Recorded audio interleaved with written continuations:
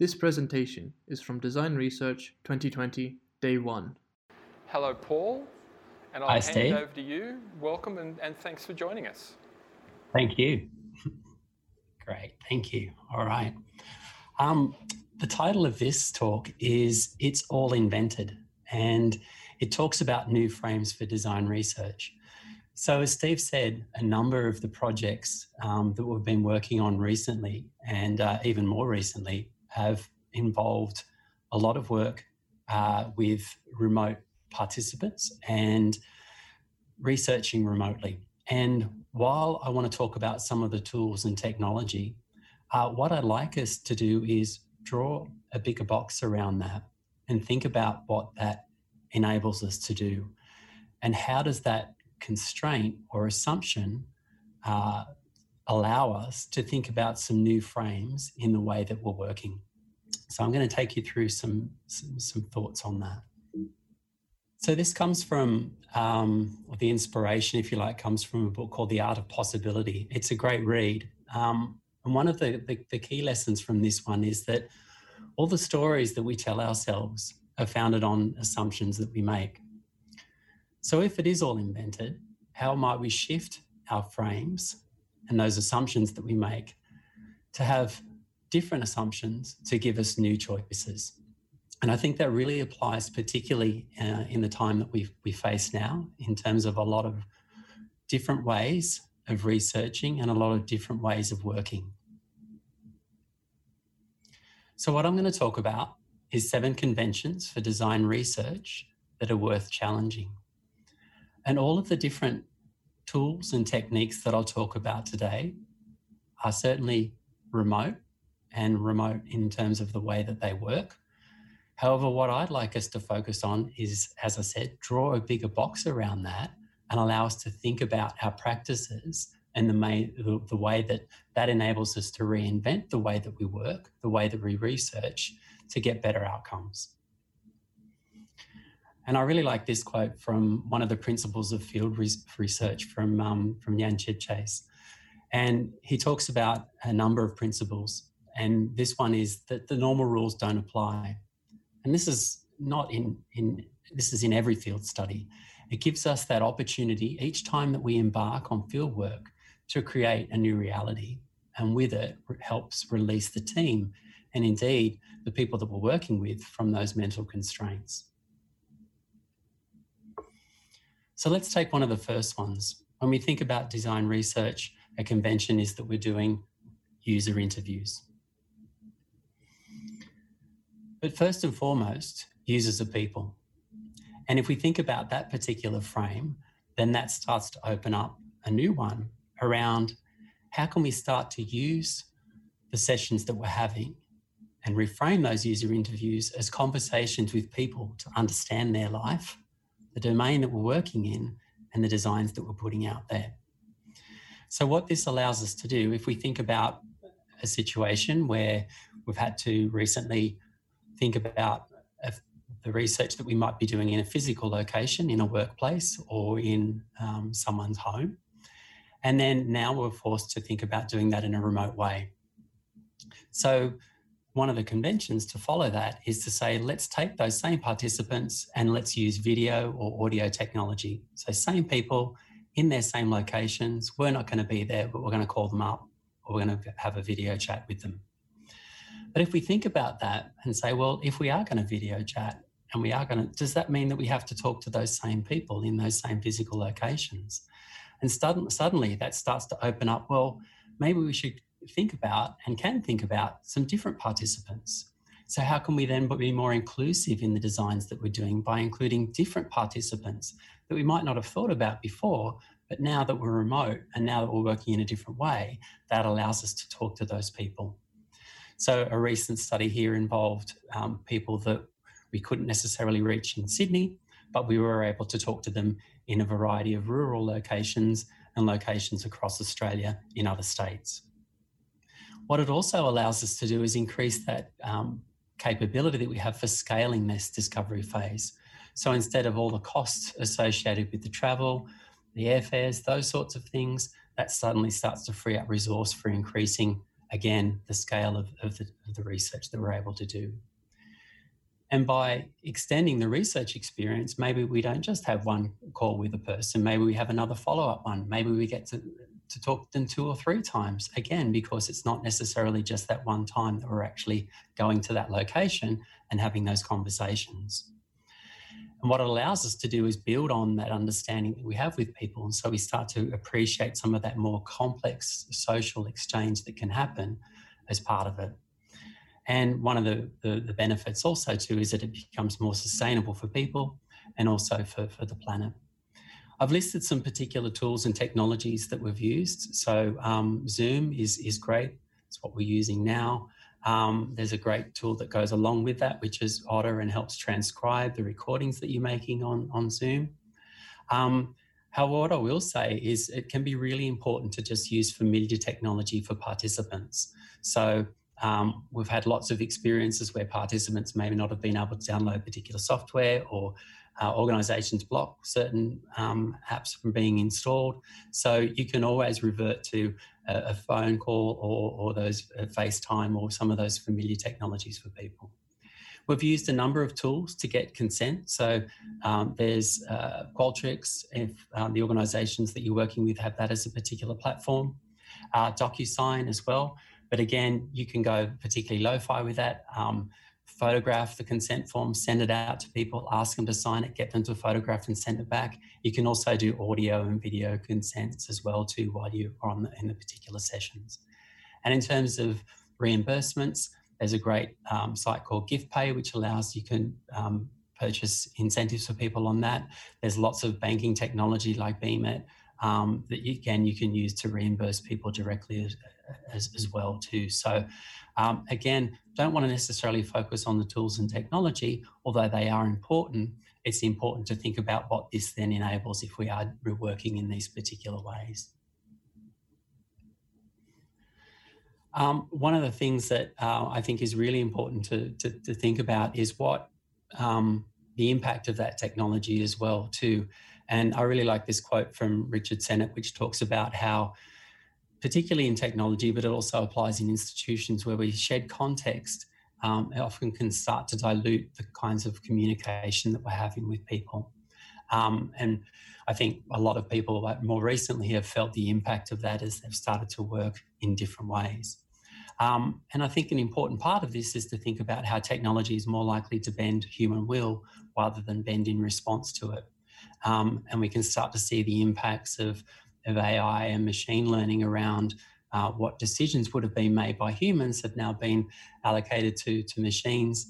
You can start to see the impact, I suppose, of technology and how that can start to make bias more rigid and more widespread than what it would have been in the past.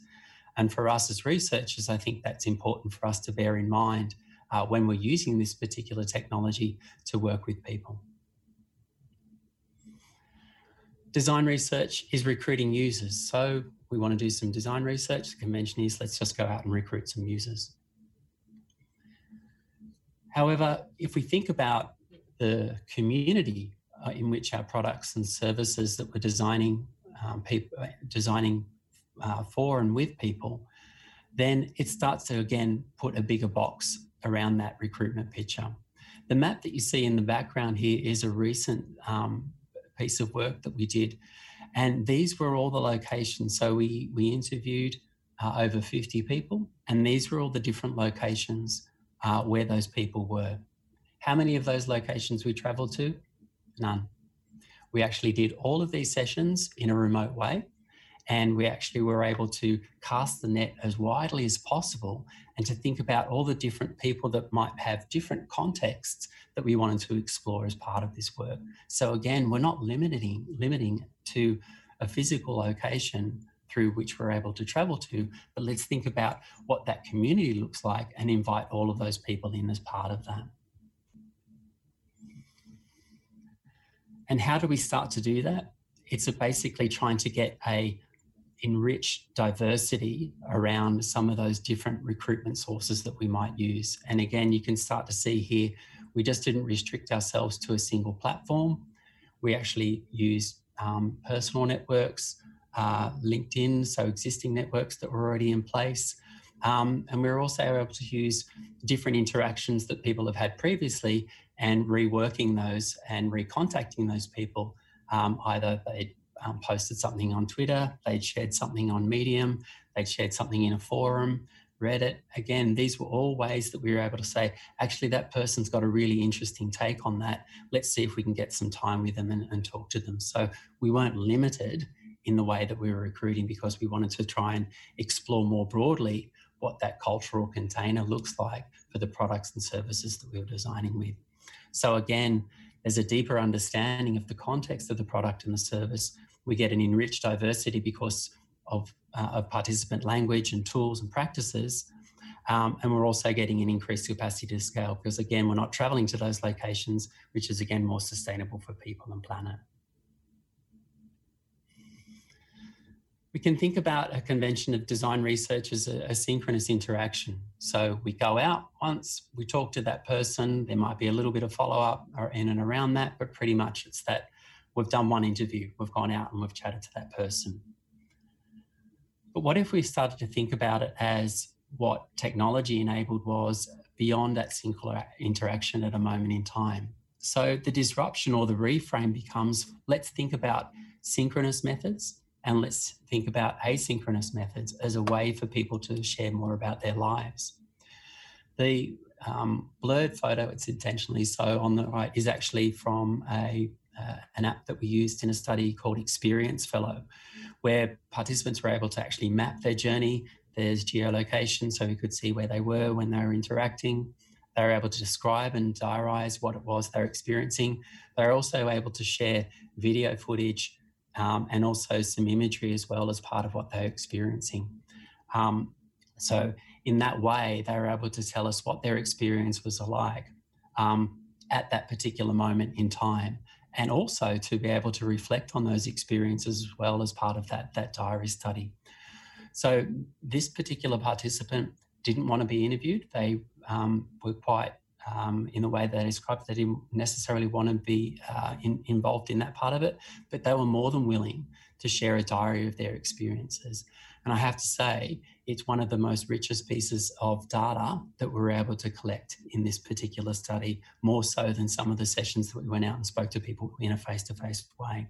So again, there's a beautiful moment of self-disclosure. If you are able to ask more questions about the diary entries that people make, it becomes reflexive. And again, you deepen the understanding as well too. So again, don't have to be there in person with the participants.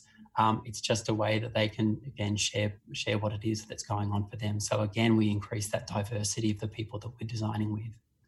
So we don't have to use apps like Experience Fellow.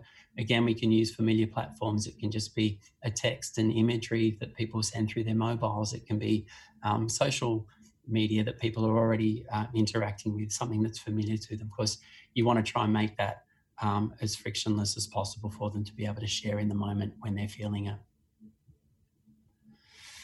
Design research is understanding what people think and feel. Yes, it is. However, what, again, technology can enable for us is ask a bigger frame around that as well too. And I really love this quote around people are adaptive systems continually producing and exploiting a rich world of cultural structure. So that heavy interaction of internal and external structure suggests that boundary between inside and outside, or between individual and context, should be softened. So rather than just asking people how they're feeling, how they're thinking, what's that ecosystem around those people? What's their context? And let's research that as well.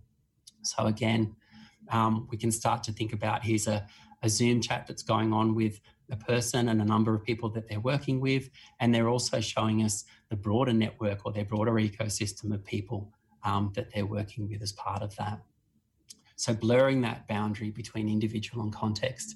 And I really love this sketch. So my colleague Zoe drew this particular one for us, and it starts to show the person, but it also starts to show that context for them. So what are all the different platforms that they're actually interacting with to try and satisfy those needs and aspirations that they have? So researching those and understanding what they're getting from those particular platforms starts to point towards those needs that are not currently being met by the design that or the service and the product or the service that we're putting out there. So again, we get a deeper understanding of the context in the individual. However, I will also say that this is an additional burden because you're actually doing more research around some of those services and products that people are interacting with as well too. So a big one here in terms of a workshop needs to be in a venue. So we've got to do a workshop, or let's book a venue. Well, we can. However, again, in the time that we're in, it might be more prudent to think about how we can do that remotely. And again, this is an experience that we've been working with for a number of years now, again, because of the location of the people that we're designing with. So this is a distributed session that we held on a pier in, and we used Candor to set up some different ideas, a brainstorming session for people to generate different ideas. And down the side that we've got the chat that we're familiar with now is when we're doing these types of remote sessions. In this particular one, I love the photo of the mum with her son in that. And then, so you're seeing people are just bringing their lives to the screen here. And we were actually able to have healthcare people as part of this. It was a healthcare study, and we're also able to involve the client in that as well too. So again, you're broadening the participation, and in the doing of that, you're actually making that design process more participatory as well. So you get that greater diversity of people as participants. It also starts to challenge the hierarchy as well too, because in that particular way of workshopping, everyone has an equal moments, if you like, to be able to contribute and to share. And again, by inviting more of the people that we're working with as part of the design, it becomes more participative in the way of doing it. Again, better capacity to scale. We can absorb the complexity, because if anyone can get onto the platform, then anyone can participate. So again, we can have multiple people, multiple stakeholders as part of that. And it does reduce cost as well, because not hiring venues, not traveling to workshop locations as well too. So I've listed some of the tools there as well. So Zoom, Hangouts, and the board that you can see in the background there is a mural board. And this is a workshop that we ran remotely. And you can see here there's some different activities that were generated for each of the groups that they were working on. And I really love the way that this worked in terms of being able to see the complete flow of the workshop on the board that we were working with. So it was a live board. You could zoom in and out. So there was prioritization that was going on that you can see highlighted there in the box. So again, a really great way to be able to work remotely. Analysis and synthesis, that involves post-it notes on a board. Yes, it does. It can also involve virtual sessions. So again, tools like Mural and Miro, that you can see here in the background, allow us to do that. You can live sketch on some of these as well too. And you can also make video calls while you're doing it too. So again, if we start to reframe it, analysis and synthesis as post-it notes on a board, to think about a bigger box, it's basically how can we use it, technology and the platform to collaborate to make meaning together. So again, to invite more people into the process, because anyone can see the board, anybody can contribute, anybody can start to move stuff around. So it becomes less of designers working together in their own space and starts to broaden that out. And you can see here we invite participants into it as well and get them to reflect on the meaning that we're making and actually say, you know, what you said there, that's not what I really meant. When I said this is the kind of thing that I was talking about. Or let me show you what it's like. Or let me deconstruct that journey map that you started to build there, and I'm going to draw it in the way that feels right for me. So again, you're actually deepening that understanding, and you're also making the design process more participative. Research experience frameworks as a moment in time. So the convention, I suppose, is we have these static journey maps that we can put up there, and they have value. They show to the end experience. But what if we thought about those as dynamic rather than static? So, and again, the technology has started to enable this for us. So something like Miro, we've started to do a lot of our mapping on that. And we've actually invited clients into this. We're actually able to get them to build the map collaboratively with us. So we've set up some object libraries, some colors for people to be able to use. But again, it's actually getting people involved and reframing it to think about as a way for creating empathy and insight and sharing that more broadly within the organisation. How does the technology enable us to do that? So Miro and Mural, again, there's also a tool called Figma, which we've been using as well. And in the blurry map behind you, you can see we're actually linking in footage and film from the sessions that we've done. So not only on the map is it a vignette, but it's actually, you can play the film that actually describes what it is, the pain that that person's feeling at that particular moment in time.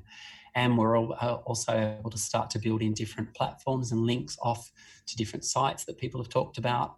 And so you can start to see how it becomes much more interactive, but also not static in a way as not that moment in time, but you can keep adding layers to it, keep adding meaning to it, to actually think about what it really is that we're sharing here and what it is the intent is, which is actually how do we start to get insight into people's experiences? How do we start to create empathy for those people to inspire better designs in the future?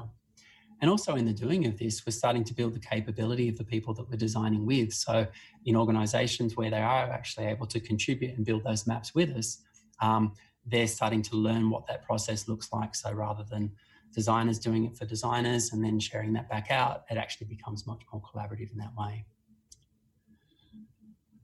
All right, so just to kind of bring that to a close, let's think about the time that we're in, the technology that we have, and rather than using existing conventions and those same practices and just putting them into a virtual space or an online space, let's use this moment, let's use that technology to start thinking about new frames for the way that we're researching and the way that we're designing. So reframing user interviews, reframing recruitment to be a community. Can it be not only just that moment in time, but also other moments in time as well?